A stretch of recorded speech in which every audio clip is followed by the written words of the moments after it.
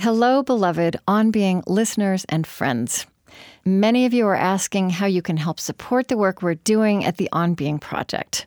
If we're fortunate enough to make it onto your list for giving this year, you can absolutely visit onbeing.org/give. Your generosity of every kind is gratefully received. Thank you for being with us on this adventure. Support for On Being with Krista Tippett comes from the Fetzer Institute, helping build the spiritual foundation for a loving world. Fetzer envisions a world that embraces love as a guiding principle and animating force for our lives. A powerful love that helps us live in sacred relationship with ourselves, others, and the natural world. Learn more by visiting Fetzer.org. I'm Krista Tippett, and this is On Being's Unheard Cuts. Up next, my unedited conversation with Dr. Rachel Naomi Remen. There is a shorter, produced version of this at Apple Podcasts, Google Podcasts, Spotify, or wherever you like to listen. Okay, so Dr. Remen, if you want to just, for example, just say hello or what you've had for breakfast or whatever, and we'll get a good voice level. I'm yearning for a cup of Starbucks coffee. Hello. Is that you, Krista? It is. Is Jody there? Jody is here. She's behind the glass. Hi, Jody. Thanks for all the good work. We made it. I can tell that this is a much better connection than last time. This is completely clear. You sound closer. Yeah. Oh. Mitch, how are you doing? We okay? All right. Would you like to hear her? Okay. All right. Tell me what you had for breakfast. Or lunch. What did I No, have it's not lunchtime no, for you it's, yet, is no, it? no, All it's right. not lunchtime out here. Okay. What did I have for breakfast? I had a protein drink. That's very virtuous. Very virtuous, yes, and a whole lot of pills. I had them too. And a cup of green tea. Oh, there you go. Hang on 1 minute. Okay. I'm going to just take a tissue out of my purse in case I need it. Hang on. Okay, here we go. Let's see. Where are they? Minnesota, this is the engineer. I do want to give you a look ahead that we need to be out of here promptly at 12:30. Does it rustle? 12:30. Wait a minute. This 12, is right? Is this supposed to run for Okay. Hour and a half. 12:30? Is that right? Yeah. 12:30, yeah. Right. Mm-hmm.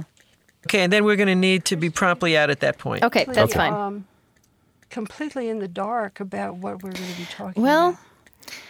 so am I a little bit, because if it's a good conversation, it will surprise us. But Good. I have lots of notes, and I think I just want to talk about. I mean, I want to base our conversation on things you've written, but kind of talk about how you see the world and move through the world, and some of the observations you make in your work, and go from there. And I'll lead us. Good. All right, so I don't think we have to have a particular agenda. And my understanding is that this is going to be heavily edited, so Yeah, that it doesn't. I can simply say, "Whoa, wait a minute, Right. I didn't quite mean that." You can, and it doesn't have to be especially linear. We can good. go where we go and see. I'm comfortable already. Okay, I know. I thought you would be. Yeah. And I have to say, this is a little bit unusual for me, because when we were meeting before, I had spent the day doing my kind of Vulcan mind meld business, which I do, which is absolutely immersing myself in your writing. So I felt that I was right there with you. And then I had to stop and just put my notes to one side. I came back to my notes, and so I feel a little bit less close than I normally do, because I was busy with another deadline. But I'm not worried, because now I have you in person, and so I was just going to say, I think the thing is for us to be close to one another, and not to my writings, which some of which were done 10 years ago. Right. Well, and they're just a jumping off point. But it's a way for me to come to know you, and to kind of have some ideas of how you think. And so, and I want to start with a premise of what you do, and perhaps stated and simplified in this sentence, everybody is a story. Talk to me about, just as we start, about what you mean when you say that. how you've come to that observation? Well, by listening. I've come to that observation by listening. No two people are alike. No two people have the same disease in the same way. No two people heal in the same way. So you may be an expert, let's say, in diabetes or cancer or Crohn's disease, and every time you meet a new person who is struggling with this disease, that person has a completely different story. It has a completely different meaning for that person. And a story, of course, is the container for meaning. It's a vehicle of meaning. It's the way that people have shared meaning with one another for generations. It's what holds a culture together. Culture has a story, and every person in it participates in that story. And so story and not facts are the way the world is made up. The world is made up of stories. It's not made up of facts. Although we tell ourselves facts to piece together the story.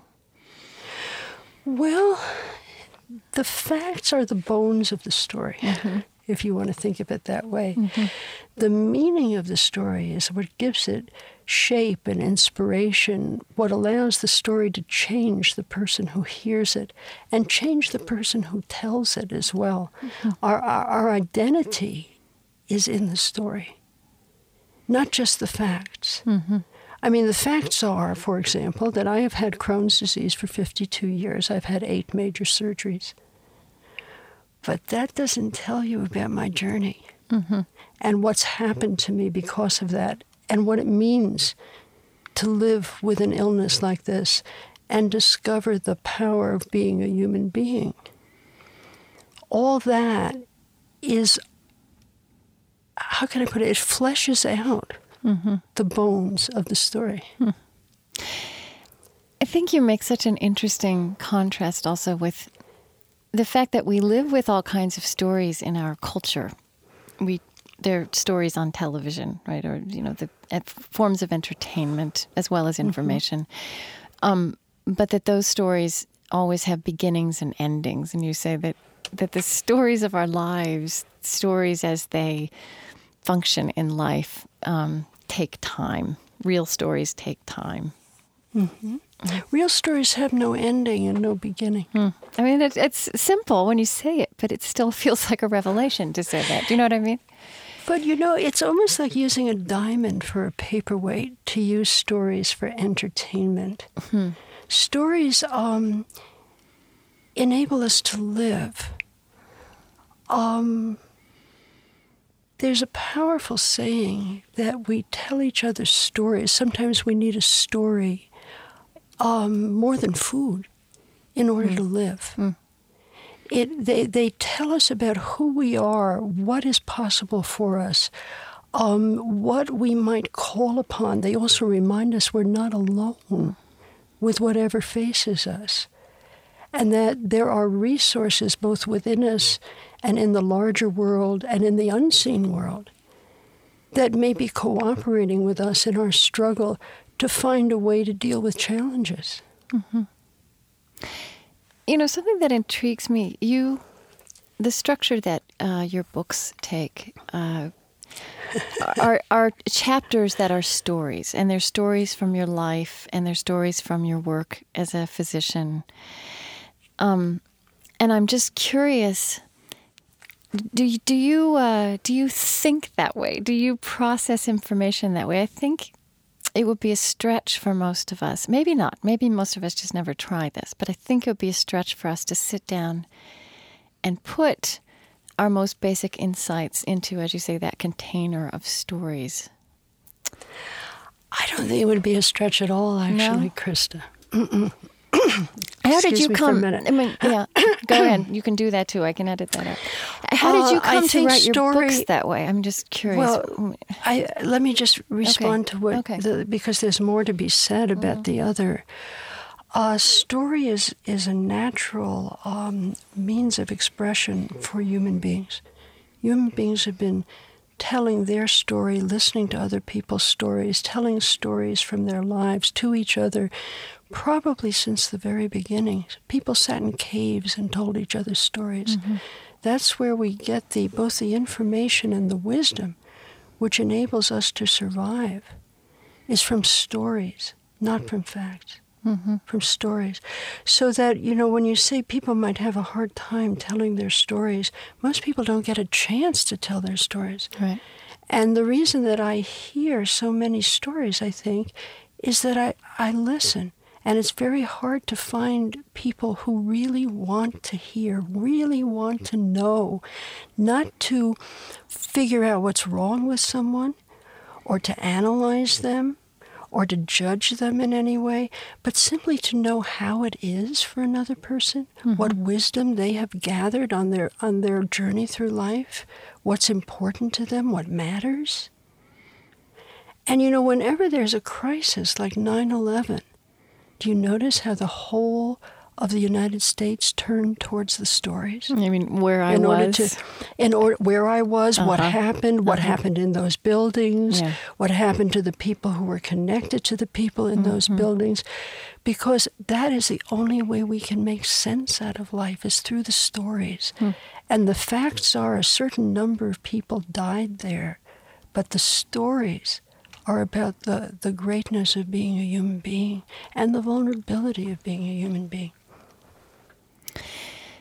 Do you have in your own life a particular discipline of writing stories down, or let's say of discerning the contours of the story? No. Well, do you keep a journal or never? All right, then tell me about the process of writing these books. Well, this was a very funny process because I didn't, the usual process for writing a book is you write a book proposal. It's sort of like writing a grant for a book. And you have an idea, and you sort of sell your idea. Why is it important to people? Why is it different than all the other books that are out there? Why should some publisher be wanting to partner you in doing this? And I didn't have a book proposal. A very old friend of mine, Dean Ornish, who I knew when he was a medical student, right. I was giving a talk one day to his heart group that he runs at the Claremont Hotel in Berkeley. And I always tell stories when I give talks. I've always been put down for telling stories in the medical profession because this is seen as anecdotal evidence. Right. They're one-of-a-kind things, so therefore they don't have scientific rigor or validity. And so I was telling stories to these people with heart disease to remind them of who they were and their potential to heal. And afterwards, he suggested I send a story in to his agent, which I did. I sent her a story, and he then called her apparently and said, this woman has lots of these stories. Just because what do you think? Don't you think they were a book, right? And this is because he'd heard you illustrate your talks with them. I mean, this is how you teach. Is that right? This is how I teach. Mm-hmm. That's right. Mm-hmm. This is actually, I don't teach exactly. This is how I remind people of who they are. Okay. And offer them a larger perspective on their situation than they presently have. And so the agent sold this story as a book proposal, just a single story. It was only about a page long. And so I then found an editor came out to interview me, and she said, I have no outline, I have no proposal. Write me an outline. Let's sit down, we'll write an outline. I can't write outlines. And she got this. It took her about a half an hour. She realized I was congenitally unable to write an outline. Okay. So she said to me, how do you get your outcomes? I mean, when someone comes into your office, they start to tell you their problem. You say, okay, here's the problem. They have to do this. They have to let go of that. They have to readjust their thinking in this way. Should take about 3 months, 10 sessions, and we'll do. Is that what you do? And I said, no. I said, I have no idea where we're going. When we sit down together in that first session. She says, well, how do you get your extraordinary outcomes? And I said, well, I know how to follow process. And I follow the process with impeccability. We follow the process together, the patient and I. And where we end up is a place that is so much more profound than anything I could work out in my mind in that first session. And she said, fine, write the book that way. No outline. Write down whatever's important to you. I'll figure it out after I get it. Write me 400 pages. Give it to me by this date. So I start from ground zero. I buy a computer and I learn how to use it. I'm not a writer. I'm an author.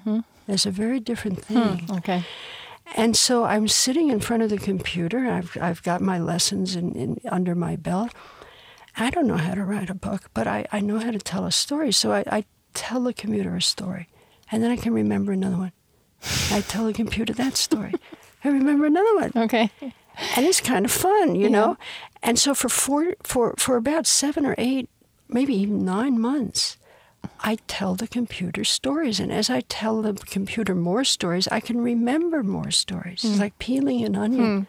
Until finally, because I'm doing this 4 or 5 hours a day, I can remember the very, very early stories from my childhood. And it was an amazing experience. But of course, I missed the deadline. I didn't write down a book. So I sent in these 400 pages of stories to my editor, and I said, I'm sorry. I now know it's a book about healing. Right. And I've got all the illustrations. Here they are. And it'll take me 6 weeks to write the book around them. Sorry to miss your deadline. She writes back. She says, stop writing. I say, why? She says, it's done. And I am horrified. I say, it's a book of stories? And she says, yes. And I said, I can't write a book of stories. She says, why not? And I'm so upset that I was stammering. I said, it has no footnotes. She says, well, why does it need footnotes, Rachel? And I tell her that if it has no footnotes, it has no credibility. And there's this silence. That's the doctor in you, isn't it? That's the scientist in our whole culture. And she says to me, I think you're about to discover, Rachel, what real credibility looks like. And this was true. I mean, I felt not good enough because all I had were the stories of my life. And what I discovered in the past 10 years since I wrote Kitchen Table Wisdom is that it's all you need. And it's all anyone else needs also. Well, it's all any of us have, isn't it? That's all we have in the stories of our lives and the great grace of being able to listen to other people tell us the stories of their lives.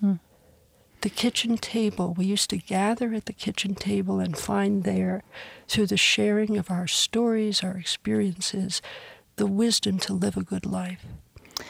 You grew up, I believe, as you say, surrounded by doctors and one mystic. Doctors, a few nurses, and a few one nurses. mystic. It's true. That would have been your Orthodox rabbi grandfather.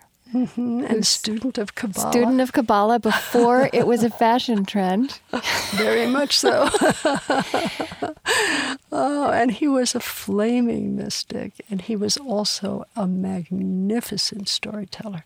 Well, what do you mean when you say he was a flaming mystic? I mean, describe that to me.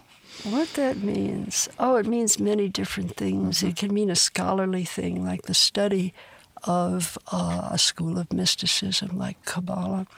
But it's also a way of seeing the world.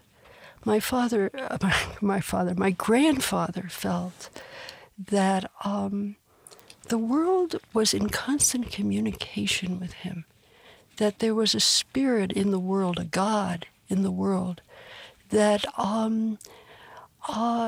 could be spoken to and could respond at all times. That there was a presence in the world that was holy and sacred, and that he was in constant dialogue with this as he went through the events of his day. I think mysticism can be defined in many different ways. I didn't know that my grandfather was a mystic. No? I just knew that the world that he lived in was the world I wanted to live in too. You recount this idea of the Kabbalah, which I had known, but I think maybe because you're a storyteller, it was very vivid for me, that this idea that at the beginning of the creation, the holy was broken up, right?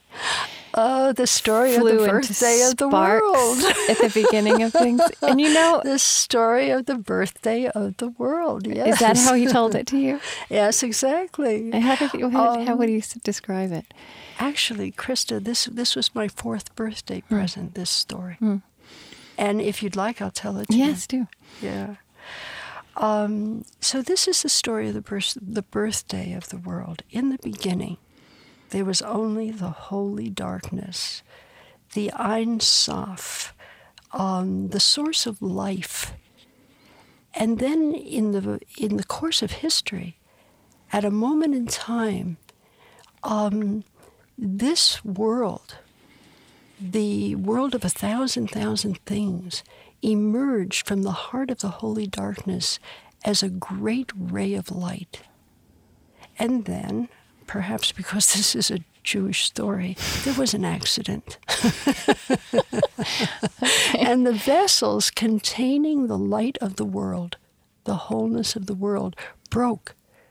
And the wholeness of the world, the light of the world, was scattered into 1,000 fragments of light. And they fell into all events and all people, where they remain deeply hidden until this very day. Now, according to my grandfather, the whole human race is a response to this accident. We are here because we are born with the capacity to find the hidden light in all events and all people, to lift it up and make it visible once again, and thereby to restore the innate wholeness of the world. This is a very important story for our times, that we heal the world one heart at a time. And this task is called tikkun olam in Hebrew, restoring the world. Is there a connection between the story of the sparks and tikkun olam in Jewish tradition? Are they bound together? They're exactly the same. I did not know that Tikkun those two olam come is the together. right. It's the restoration of the world. Right. And this is, of course, a collective task. It involves all people who have ever been born, all people presently alive, all people yet to be born. We are all healers of the world. And that story opens a sense of possibility. It's not about healing the world by making a huge difference. It's about healing the world that touches you. Right. That's around you. That world and to which that's you have where proximity. Our power is, yeah. Yeah, many people feel powerless in today's situation. Right. I mean, when you use a phrase like that, just out of nowhere, heal the world, it sounds like a dream, right? And a nice, sweet ideal, completely impossible. It's a very old story. It comes from the 14th century. And it's a different way of looking at our power. And I suspect it has a key for us in our present situation, a very important key. Say some more about that. Think that through for me. Well, I don't want to talk politics here. I'm not a person who is a political person in the usual sense of that word. But I think that we all feel that we're not enough to make a difference. That we need to be more somehow, either wealthier or more educated or somehow or other different than the people we are. And according to this story, we are exactly what's needed. And to just wonder about that a little. What if we were exactly what's needed? What then? How would I live if I was exactly what's needed to heal the world? And I think these kinds of questions are very important questions. And exactly what's needed, going back to where we began our conversation, when what you have to work with is precisely the given story of your life. Exactly. Exactly. And you know, the story, people will say about a story like the story of Tikkun Olam, the birthday of the world, well, you know, how can I make a difference when I'm so wounded myself? How can I make a difference when I feel so not enough? You know? But you know, it's our very wounds that enable us to make a difference. We are the right people just as we are. For example, my own wounds, my own sufferings have enabled me to feel compassion for the sufferings of others. Without my suffering, I wouldn't understand the suffering of others or be able to connect to them. My loneliness enables me to recognize the loneliness in other people, even when it's covered over, to find them where they have become lost in the dark and sit with them, and to know that just by sitting with them, eventually they will find what they need in order to move forward.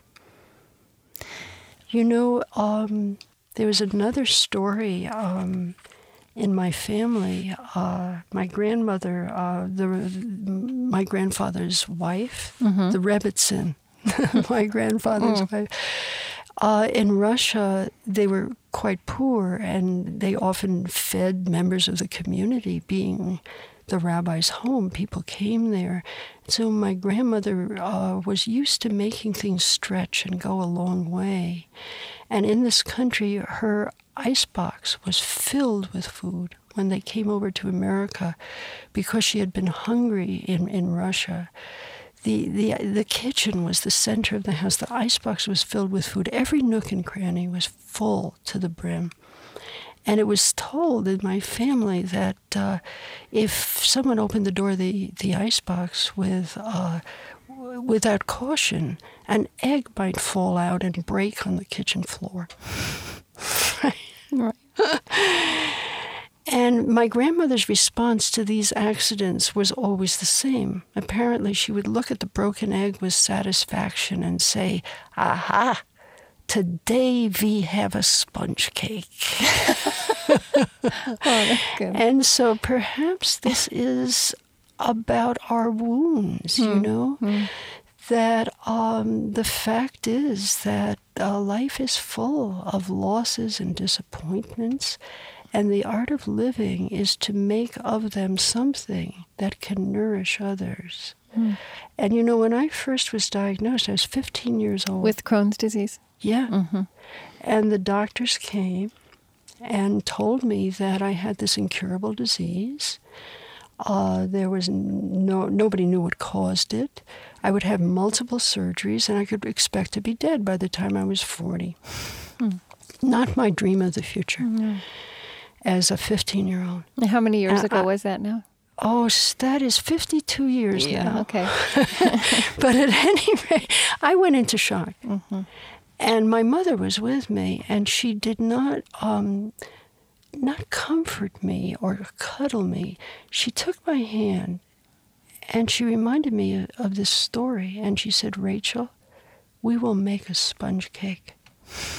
And it's taken me a long time to find the recipe that's mine, my own recipe for this. But I had a sense of what might be possible, and that I needed to look to find the way for myself. And that's what a story can do.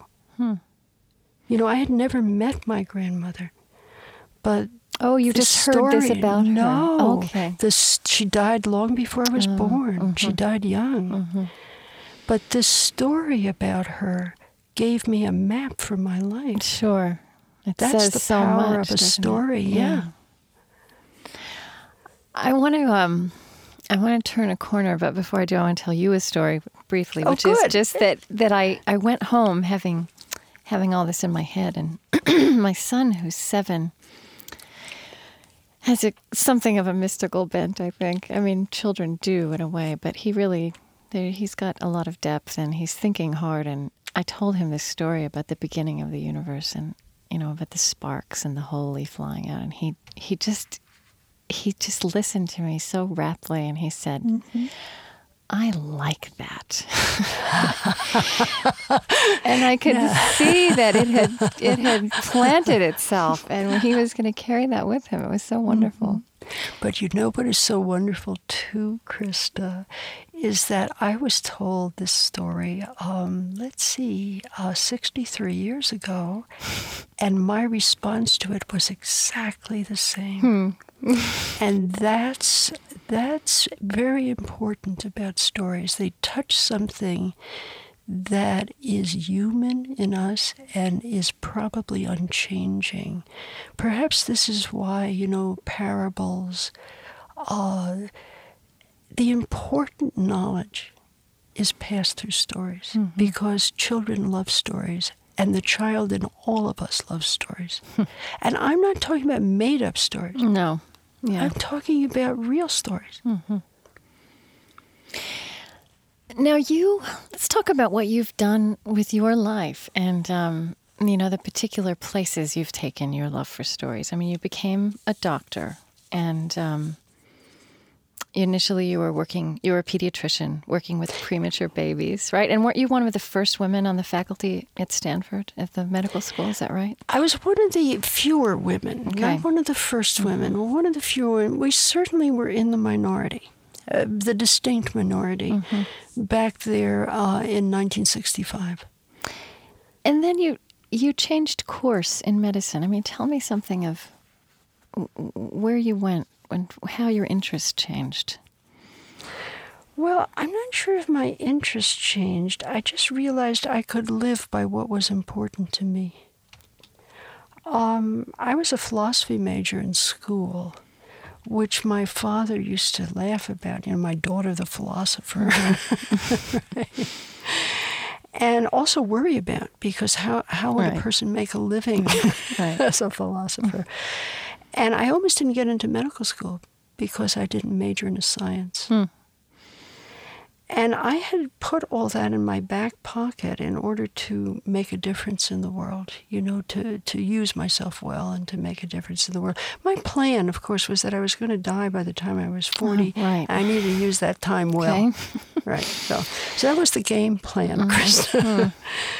And in about 1972, Remen Institute was it was in its heyday. Its heyday had been going on for about 7 or 8 years before that, I think, too.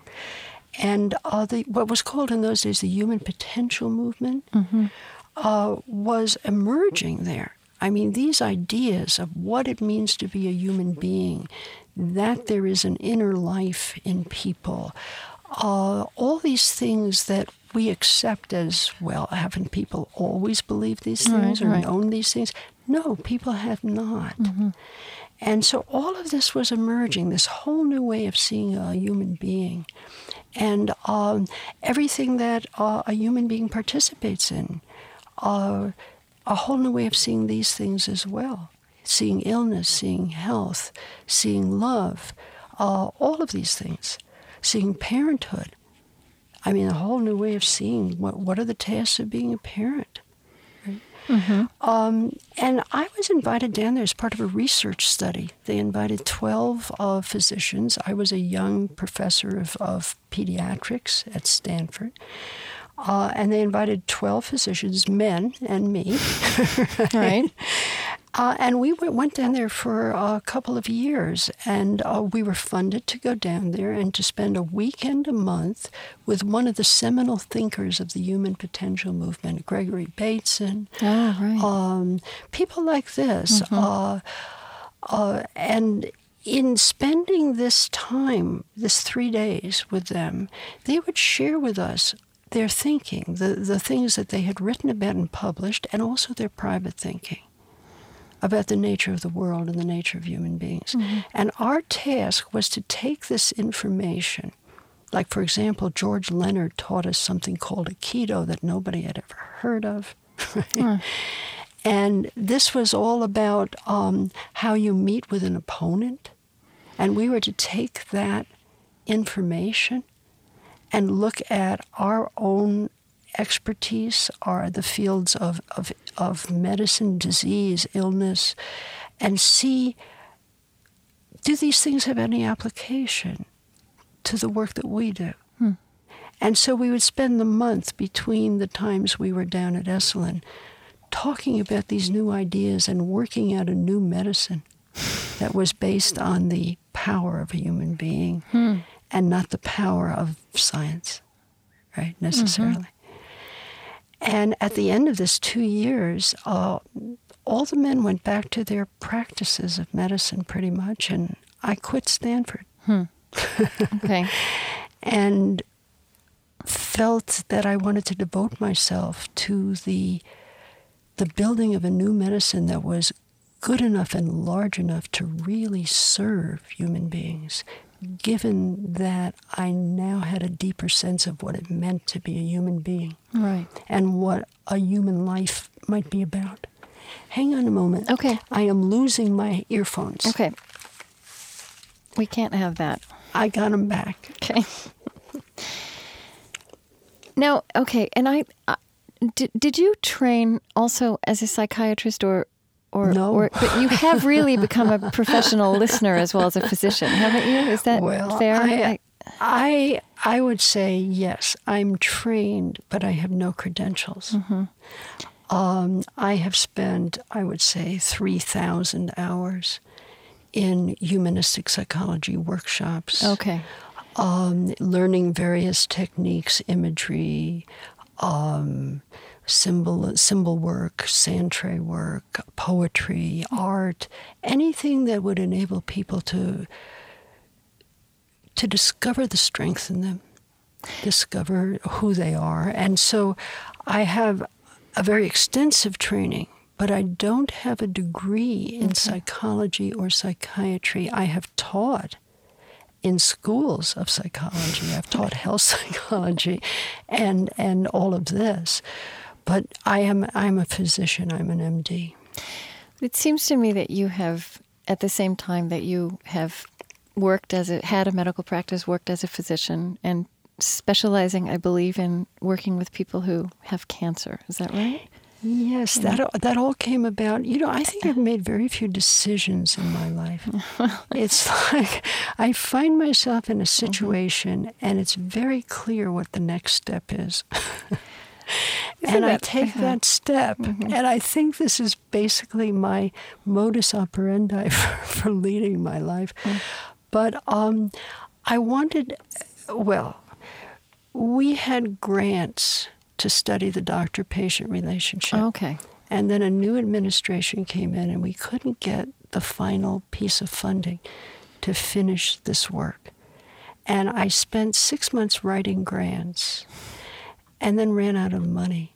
I was actually on unemployment for about 3 or 4 months. And I ran out of money. And people had been calling me up because I'd been writing about these things and saying, can I come and talk to you about my problem? And I'd say, no, I don't do that. I'm not a psychologist. I'm not a psychiatrist. I don't do that. No, these are people, sick people, friends of friends, all sorts of people. And then when I ran out of money, I said, well, I guess I do this. So I found a little office on a houseboat in Sausalito, the first office. And a few people came by. And I decided I would go and speak to my colleagues in the medical community and tell them that I wanted to work with sick people and with their emotional issues and their struggle to live with disease and also to recover from disease. And most of the physicians in the community said, terrific, who has the time to talk to these people? Right. Once I've run out of treatments, I have nothing more to offer anyone. And that's another whole story in and of itself, of course. And let me send you over my patients. And within months, I had a completely full practice, and most of the people were people with cancer. And I began to work as a person who focused my efforts on working with people with cancer. Why do you think that most of the people your colleagues ended up sending you were people with cancer? Was that a particular life experience that they weren't equipped to handle in its fullness? I think that the hospice movement is fairly recent. Okay, so this was before hospice. This is before that. Right.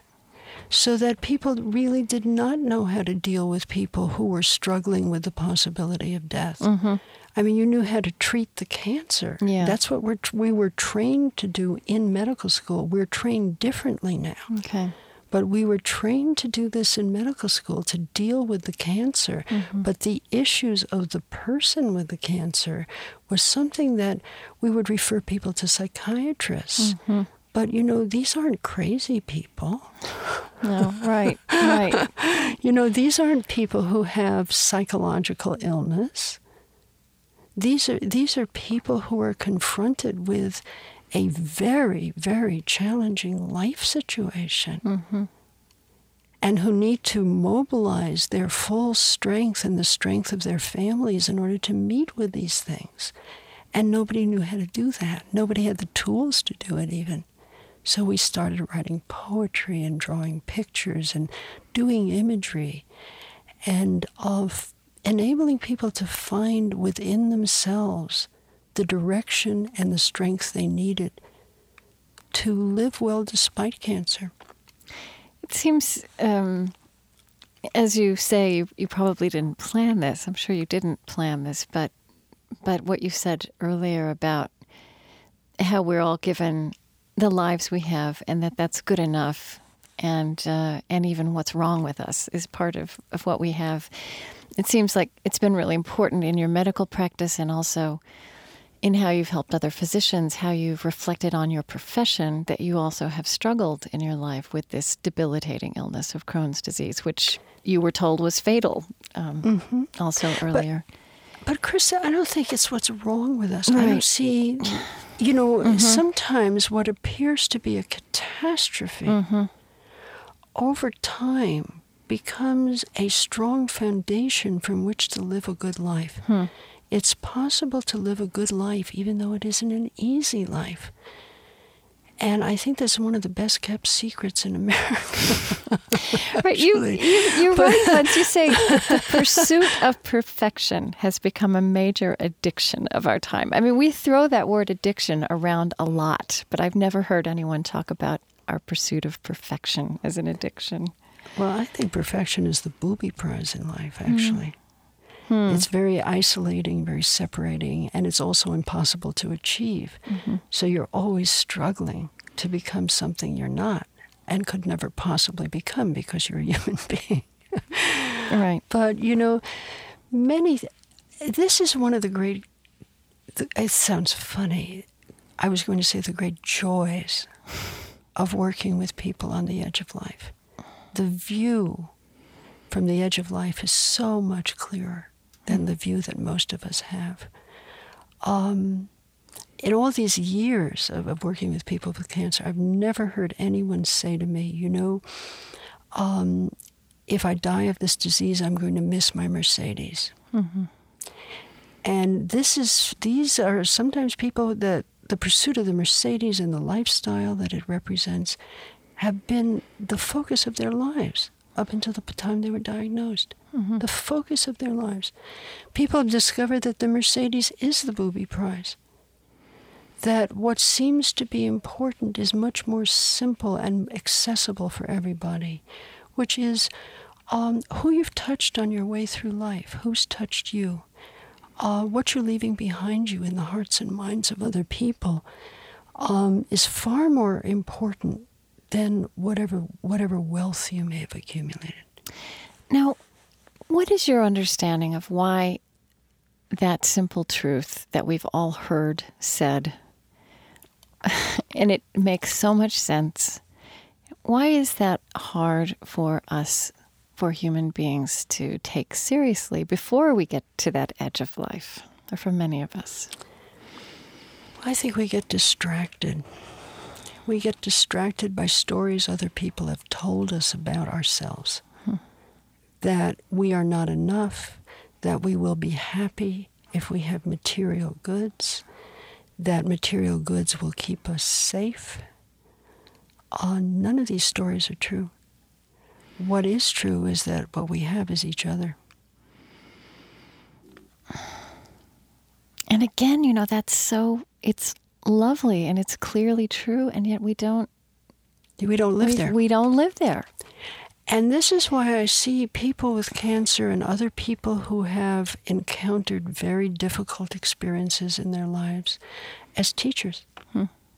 Teachers of wisdom. It's as if the wisdom to live well is, at the moment, the repository of this wisdom are the sick people in our culture, the ill people in our culture. Do you think that's particular to our culture? Is that true in every culture? I don't know. This is the culture I know. I don't know that. It's such a counterintuitive idea in this culture, though, isn't it? I think many people have said, and by the way, the work with cancer started as a one-on-one work in my office. But in about 1984 or 5, I met Michael Lerner quite by accident. And together and with some other people, we started something called the Commonwealth Cancer Help Program, which was featured on Bill Moyer's Healing in the Mind in 1993, as you know. And the innovation that was Michael's a very extraordinary and brilliant social reformer. Right. And the innovation that he put forward was that community was a tool of healing, that people suffering from the same illness could help one another to heal and to live well. This is way before support groups were, available in almost every hospital and in many other places. And so we started one of the very, very early support groups in the United States. We took people with cancer to the edge of the United States, right on a cliff overlooking the Pacific Ocean, and spent a week living together, exploring the meaning of this illness for each person and enabling people to find a sense of direction. We're still doing this. We've done 128 week-long retreats at Commonweal. But this is where I discovered the gift of living close to someone at the edge of life, of living with people at the edge of life, and discovering that when the chips are down, what's important is not what we have thought was important. And maybe you could find out about that without needing to have cancer as a tuition prize, Right. What have you learned through your work with other physicians, your attempt to listen to other physicians and to kind of, let's say, work on the healing of the field of medicine? Talk to me about that. I have spent the last 13 years working not with people with cancer, but with physicians and with medical students. Now, how did that come about that you started doing that actively? Well, there are a couple of, again, the next step appears. In listening to the people with cancer at the retreats, I would hear stories about their experience with the medical system and with the people in it. And every so often, someone would go back and tell their doctor what they had experienced at the retreat, and the doctor would call, and I was the medical director. I am the medical director still of the retreat. And the doctor would say, "Aren't you doing anything like this for us?" Right. I began to realize how wounded I had been by my training. The training is abusive. It's very, very, very difficult experience. Medical and it's school. a 24/7 medical school and medical training. It goes on for years, 8 years,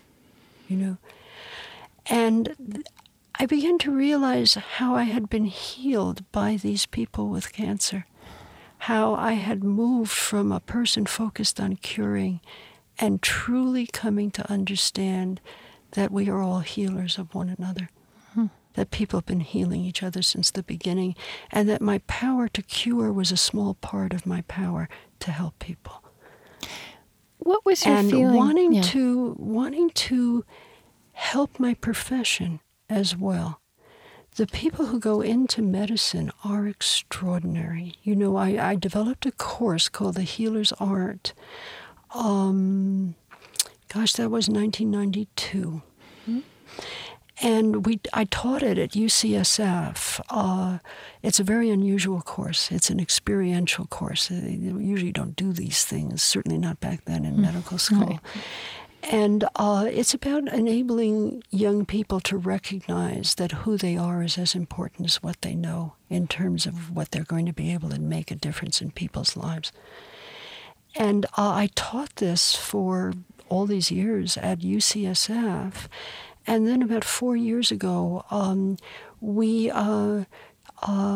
disseminated it to Yale Medical School, where it worked just as powerfully as it did at UCSF. And last year, 33 medical schools around the United States taught it.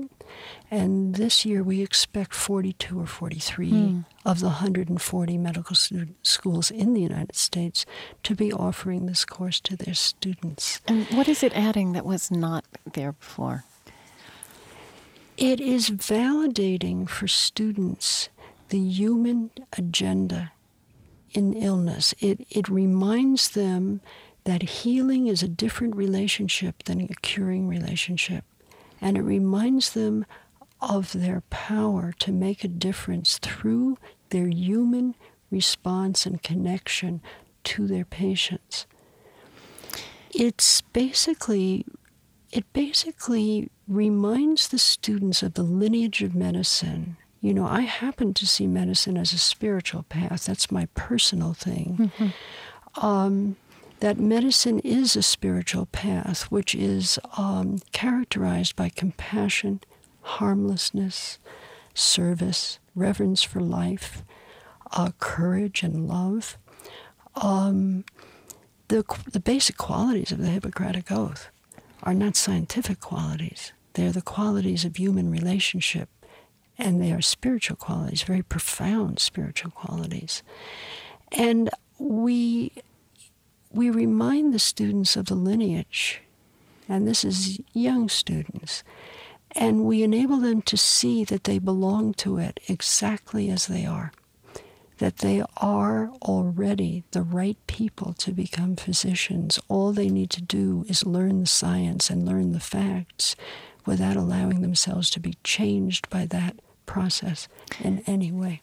What is it in that process that, I mean, it seems ironic, and the stories you tell about how destructive medical school can be seem ironic. We do think of people who go to medical school, as you say, as extraordinary, and as people who are giving themselves over to this profession that is about healing.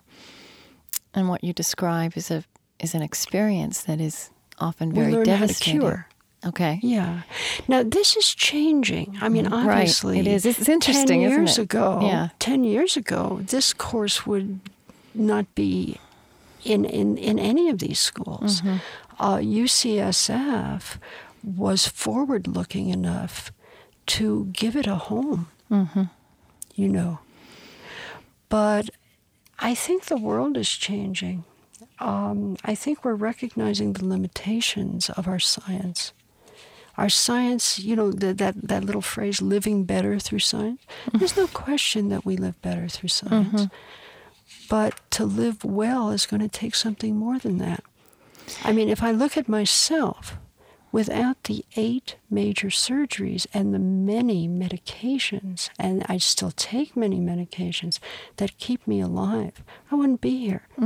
But with only these things, I'd be an invalid. Okay.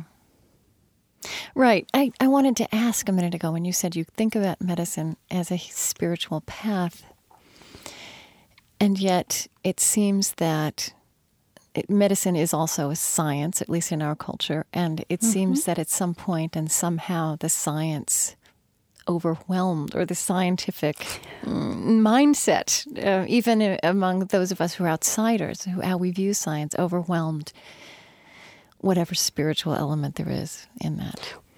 Well, you know, you have to understand how natural that is. I mean, when I tell you about myself, when I was a child, I had severe otitis media and developed An ear infection. An abscess in the bone of my skull. Oh, gosh. And sulfa drugs were available in the nick of time. And that power was a very heady power. Right. We could there was insulin for people with diabetes. Right. I mean, you should have to think about what this meant. All of this, you've seen all of this in your lifetime. Oh, my God, yes. This meant a huge amount for people. We thought we could cure everything. Right. But it turns out that we can only cure a small amount of human suffering. The rest of it is, the rest of it needs to be healed, and that's different. Okay. It's different. I think science defines life in its own way, but life is larger than science.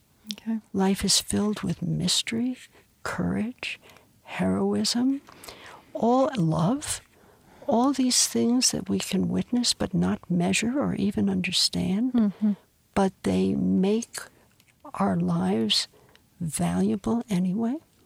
And I would say the destructive aspects of life are also mysterious and unmeasurable, right? I mean, we can also observe evil and... I think that's true. Of course that's true. But, you know, the issue is not to eradicate evil. I'm not sure evil can be eradicated. I think it's part of the human condition. The issue is to commit yourself to what's important to you. Okay. Yeah. I want to, you question the term objectivity that is part of a scientific framework. I think that word, as a journalist, I'll say, it's also, you know, it's a value that's been held up in many disciplines in our culture. And it's coming into question in many disciplines. And I'm just curious about, you know, is it enough? Or, you know, are we kidding ourselves when we say we're objective? And if we're kidding ourselves, then do we need to look at it all over again? I think, you know, you make this interesting statement. You say objectivity, and you're talking about a doctor also, makes us far more vulnerable emotionally than compassion or a simple humanity. Objectivity separates us from the life around us and within us. I mean, it's so interesting. I think objectivity also makes us vulnerable to burnout. Because in order to feel the satisfaction, inspiration of our work, we need to be touched by it as human beings. Then the work transforms us and grows us. And otherwise, it does not. But I think it's very interesting, you know, objectivity is cognitive. Right. In a funny kind of way, isn't it? Yeah. But the thing that seems important is that in order to understand life, we need to look at it through many different dimensions. And that sometimes we understand another person the best and know how to help them the best when we are not objective. You know, well, there's another simple statement for you, but we don't always act on that. Yeah. Objectivity is a bias, like anything else. I mean, the funniest story in I think this one is in Kitchen Table Wisdom, is this happened at Sloan Kettering many years ago when I was an intern, first year doctor. And we had a man come into the hospital to die. And, you know, people used to come into the hospital to die. There wasn't a hospice movement then. So that if your care was too difficult to achieve at home, you were admitted to the hospital to die. And this man came in riddled with cancer. He had an osteosarcoma, and his bones looked like Swiss cheese. All these lesions were cancer, and there were big snowballs of cancer in his lungs. And in the 2 weeks or so that he was with us in the hospital, all of these lesions disappeared. And they never came back, Krista. Now, were we in awe? Certainly not. We were frustrated. Obviously, someone had misdiagnosed him. So we sent the slides out to pathologists all over the country.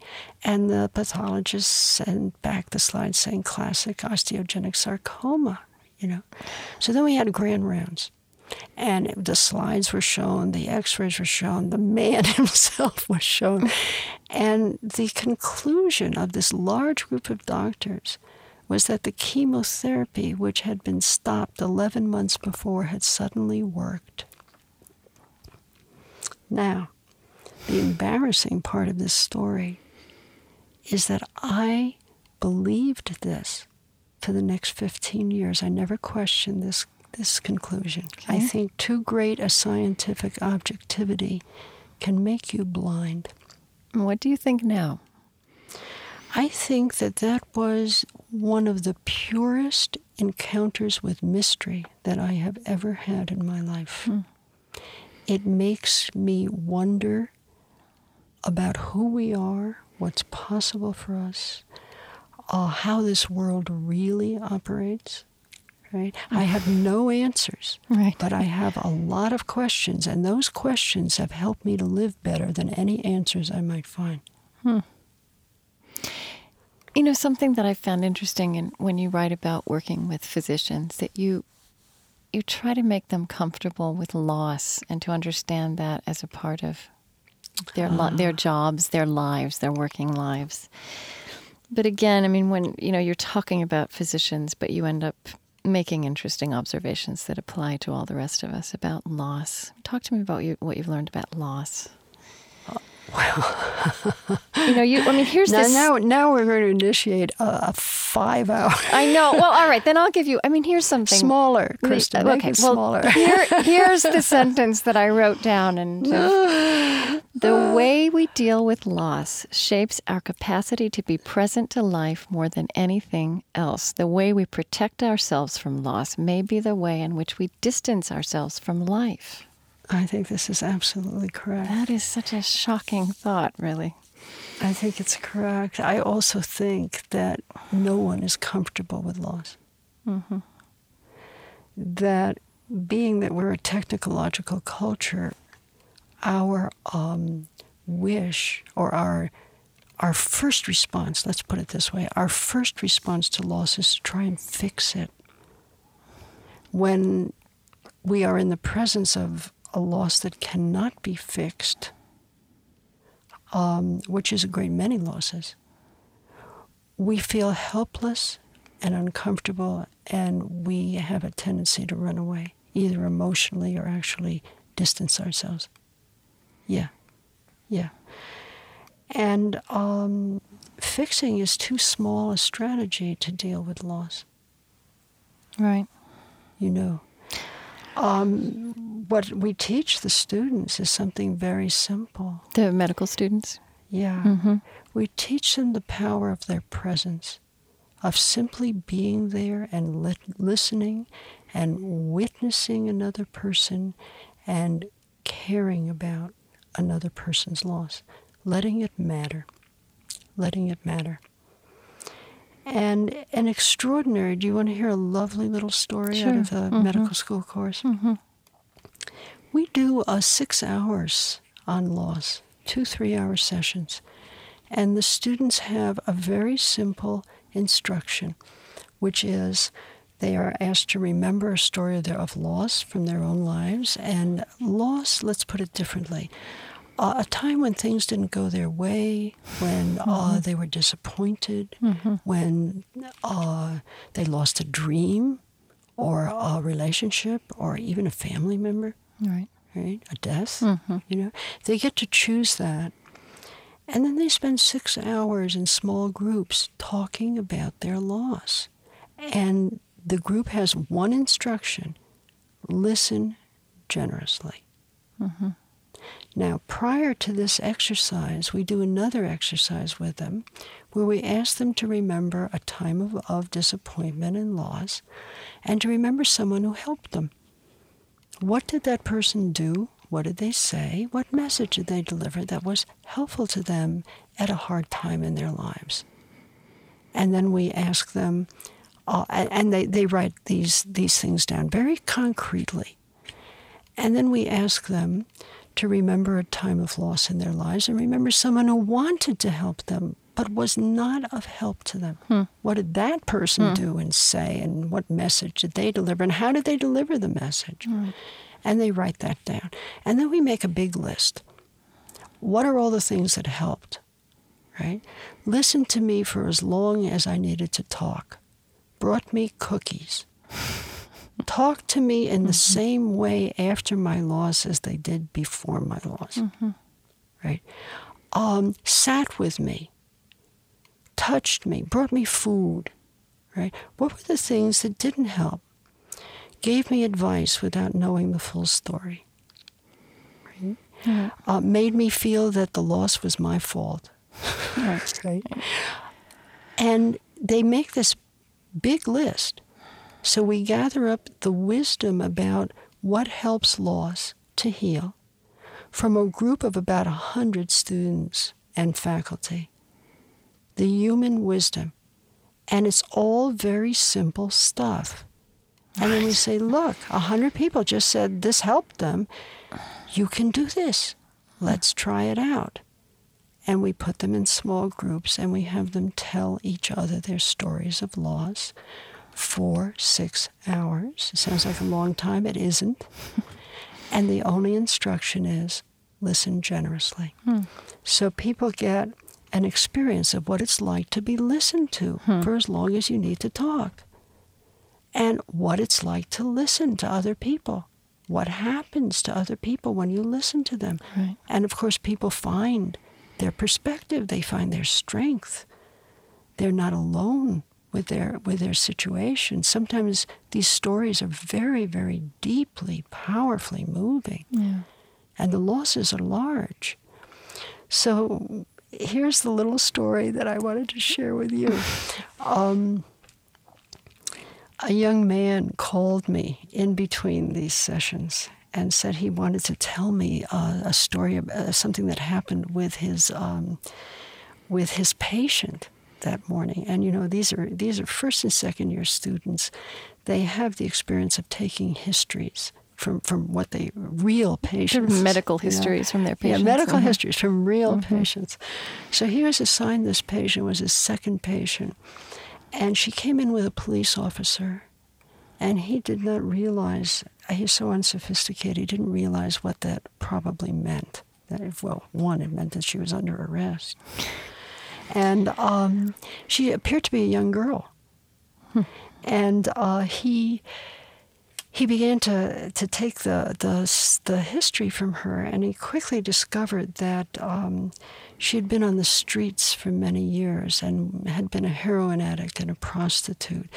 And as this story started to emerge, as he's taking the history, he became more and more uncomfortable. He'd never met anybody like her. He didn't know he felt he didn't know how to talk to someone like this.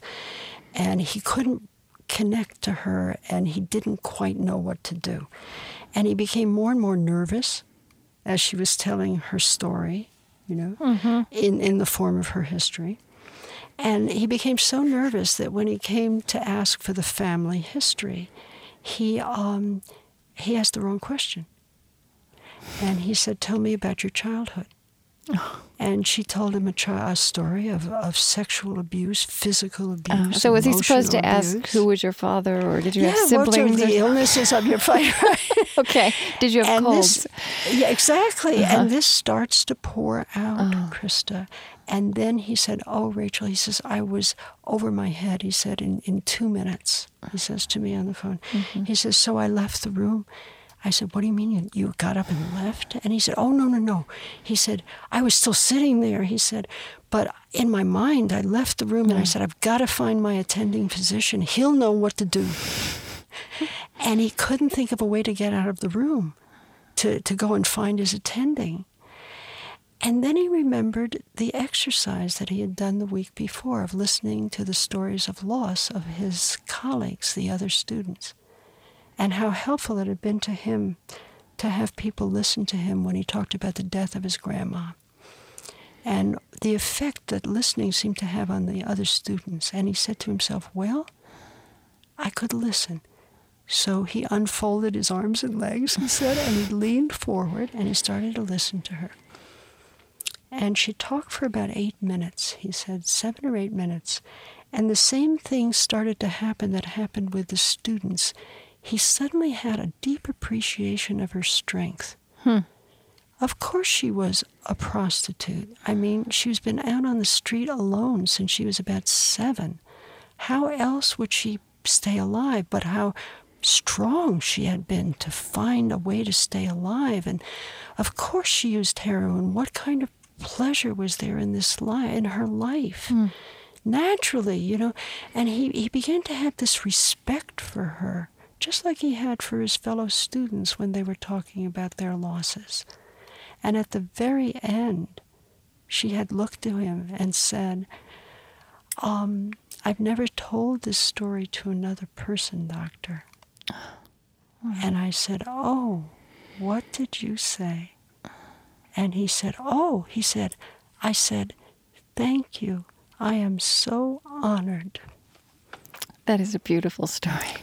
It's a perfect story of the healing relationship. He cannot fix her life. What he can do is restore to her her sense of dignity and her value as a human being, which may give her perhaps, who knows, a little place, but a place to stand, to maybe do something different. Who knows?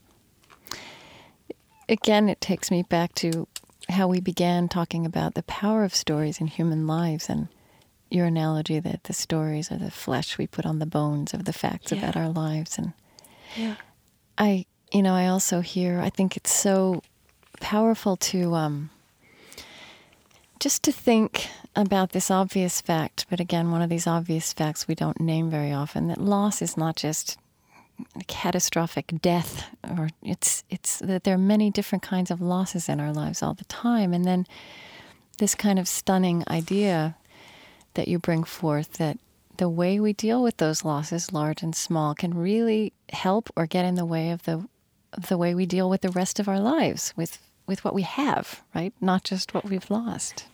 I think this is so. I really do. I feel, let me put this. Most people try to hold on to the thing that is no longer part of their lives. And they stop themselves in their lives in that way. I have come to see loss as a stage in a process. It's not the bottom line. It's not the end of the story. What happens next is very, very important. And, people respond to losses in different ways. When I first became ill, I was enraged. I hated all the well people. I felt that I was a victim and this was unfair, right? I was angry for about 10 years. I think all of that anger was my will to live, expressed in a very negative way. And people often are angry in the setting of a terrible loss. They often feel envious of other people.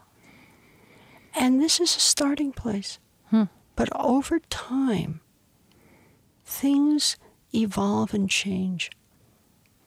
And at the very least, people who have lost a great deal can recognize that they are not victims, they are survivors. They are people who have found the strength to move through something unimaginable to them, perhaps, in the past. And just asking people that question, you have suffered a really deep loss. What have you called upon for your strength? Most people haven't even noticed their strength. They're completely focused on their loss. pain, Mm-hmm. on their pain. Mm-hmm. And isn't that natural, Krista? Mm-hmm. Yeah. Tell me what the Jewish mystical worldview of your grandfather, that's also part of your story, how that sheds light on this or explains this aspect of being human to you. What, loss? Yeah, just these sort of nitty-gritty facts about being human and how difficult it can be, and how interesting also. Well, I was just going to say, it really is the best way to spend the time, isn't it? Mm-hmm. It's the only game in town. Yeah. I think that's too complicated a question for me. Okay. Well, then let me bring it down to earth a bit. You just talked about resources people draw on, and I wonder, is Judaism a resource for you? I don't want to answer that question publicly. Okay. That's All right. a very private thing. Okay. I guess, what I love to give people is a sense of how these traditions can really throw light on how we all live and what we live with. That's really what I'm trying to get at. It's just, maybe what if I asked you what your grandfather would say about loss? Or how did I don't know. All right. Okay. Here, remember, I'm not a person who is a figure in religious life. I know, and that's... nor do I write about religion. Yeah. I'm just thinking of the letters that I've received over the years, literally thousands of them, from people of all different religions. Yeah. And the stories speak to them in the context of their religion. Whatever their religion may be. Whatever their religion is. Well, because this is a spiritual... the story, it's so, to me, amazing. A lot of the letters, a good percentage of them, maybe 20% of them, are from pastors of various sorts. Christian priests pastors? and Christian pastors and also rabbis who talk about using the stories in their sermons and and thank me for the stories. And one lovely man in Oklahoma City, I'm as well known to his congregation as he is. He has used literally dozens and dozens of the stories as taking off points for his sermon. Right. I think there's something very hopeful all the way through your writing, even when it is about loss and facing death, the hard, dark side of being human. I mean, you do insist, and I'm not sure that modern psychiatry insists on this, that integrity is achievable for everyone. That you see it come to people, and sometimes it comes to people in crisis. You say wholeness is never lost, it is only forgotten. Mm-hmm. But I think you're using integrity in a way that's a little different than the way that I use it. What's a better word? What do you is it wholeness you're talking about? Wholeness includes all of our wounds. Mm-hmm. It includes all of our vulnerabilities. Mm-hmm. It is our authentic self.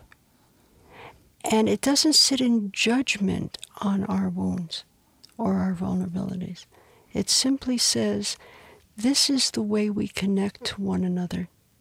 Often we connect through our wounds, through the wisdom we have gained, the growth that has happened to us because we have been wounded allows us to be of help to other people. Okay.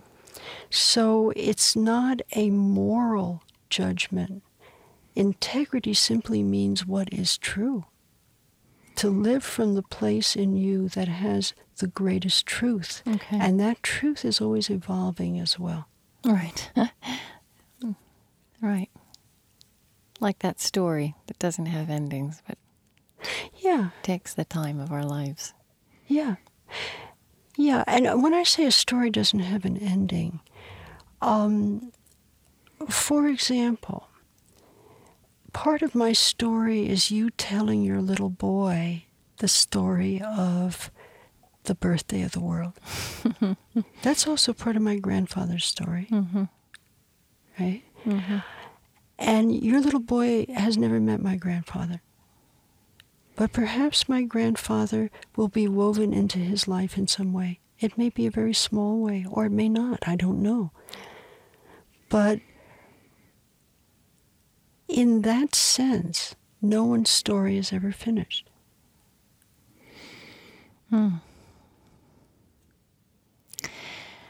I want to look behind the glass and see if there are questions. We just have a few more minutes, I feel. Okay.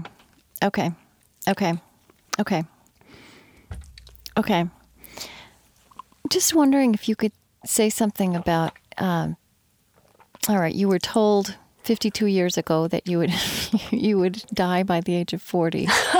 Yes. Tell me about your illness now, about your health and where you are, sort of physically and spiritually at this point in your life. How old are you? I can ask that, can't I? How old am I? Yes. Yes, I can certainly tell you. I was 67. Okay. I am 67. Okay. I've been dead these past 27 years. Right. No. Well, actually, my illness was an encounter with one of the deepest mysteries, I think, that's part of human nature, which is the will to live. And having had this personal encounter with the will to live, which is different than the wish to live. It's different. The will to live is in every living thing, in everyone. It's something primal, isn't it? It's something almost cellular.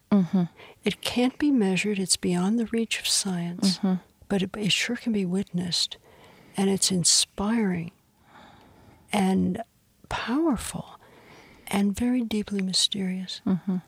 I had the experience just the year, and you wonder about the randomness of an experience like this. The year before I was diagnosed, I was 14, I was walking up Fifth Avenue with my friends on Saturday morning, shopping. We were 14-year-old kids. And one of us spotted two little blades of grass growing through the New York City sidewalk. Not through a crack, but right through the cement. And, people who... I've seen this in other places since then, things like this. But we were astounded. I mean, we were 14 years old. We were sophisticated, though. We were New Yorkers. We'd never seen this kind of power before. And I remember how small they were and how green and how tender, new grass. Yeah. And it seemed to me like some sort of a miracle. This ability of life to break through obstacles. And that innate drive for full expression, if you will, is in us all. Sometimes it may enable us to survive an illness. Sometimes it may enable us to grow beyond the limitations of an illness that we live with. But it's there in everybody. Right. And you're very, very aware of that in your own life. Is that what you're saying? Oh, certainly. The power of that. I mean, I live with significant physical problems. I've lived with them for years. When I travel on an airplane, my clothes and makeup are a very small part of what I take with me. Right. I have all sorts of equipment and medicine and all of this. And this is the conditions under which I live. I give it as much time as it needs, not 1 minute more and not 1 minute less. I wonder if there's another story you would like to tell that comes to mind, just out of this conversation we've been having. Maybe something that's happened to you lately, I don't know. That kind of putting you on the spot. Oh, it makes me think. I actually, before we go, I certainly want to express my appreciation to you, Krista. What a delight to speak with you, both on the phone before, when we spoke. Actually, it's almost a month ago now, isn't it? Yeah, at least. And today, I hate being interviewed. Oh, you do? Hate it. I am usually talking to someone who has no interest whatsoever in what we're talking about and is simply trying to get the best whatever, or who knows. It feels so dead that I can't connect to the thing in me that talks. And it's been a real pleasure to spend this time. Well, I believe in the power and the mystery of conversation. I really believe. No. And it's connected to a lot of the things we've been talking about. So, oh, gosh. what are you working on now? What are you writing these days? Actually, I'm mostly writing articles, things of that sort. I think about writing another book. That's a major commitment. Yeah. It means moving your whole life around. Yeah. What else can I tell you? Oh, let me share with you a lovely poem. Okay. Yeah. The ways. Well, let's step back. Curing is the work of experts. I mean, that's what we've been talking about here. Curing is the work of experts. Healing is the work of human beings. We heal ourselves, we heal one another, we enable each other to grow, not only in spite of an illness, but because of it. Right? So all of this. And the ways in which we help one another are very old and very powerful. They've lost none of their power over thousands of years. We get our students to rewrite a mission statement, a personal Hippocratic oath in this course. And they write about what it is that they want their medicine to be. They don't write about science. They often write about love and about being used well by life and by other people. It's very powerful. And this is one of these mission statements written by a young man many years ago now, probably 5 or 6, in our course.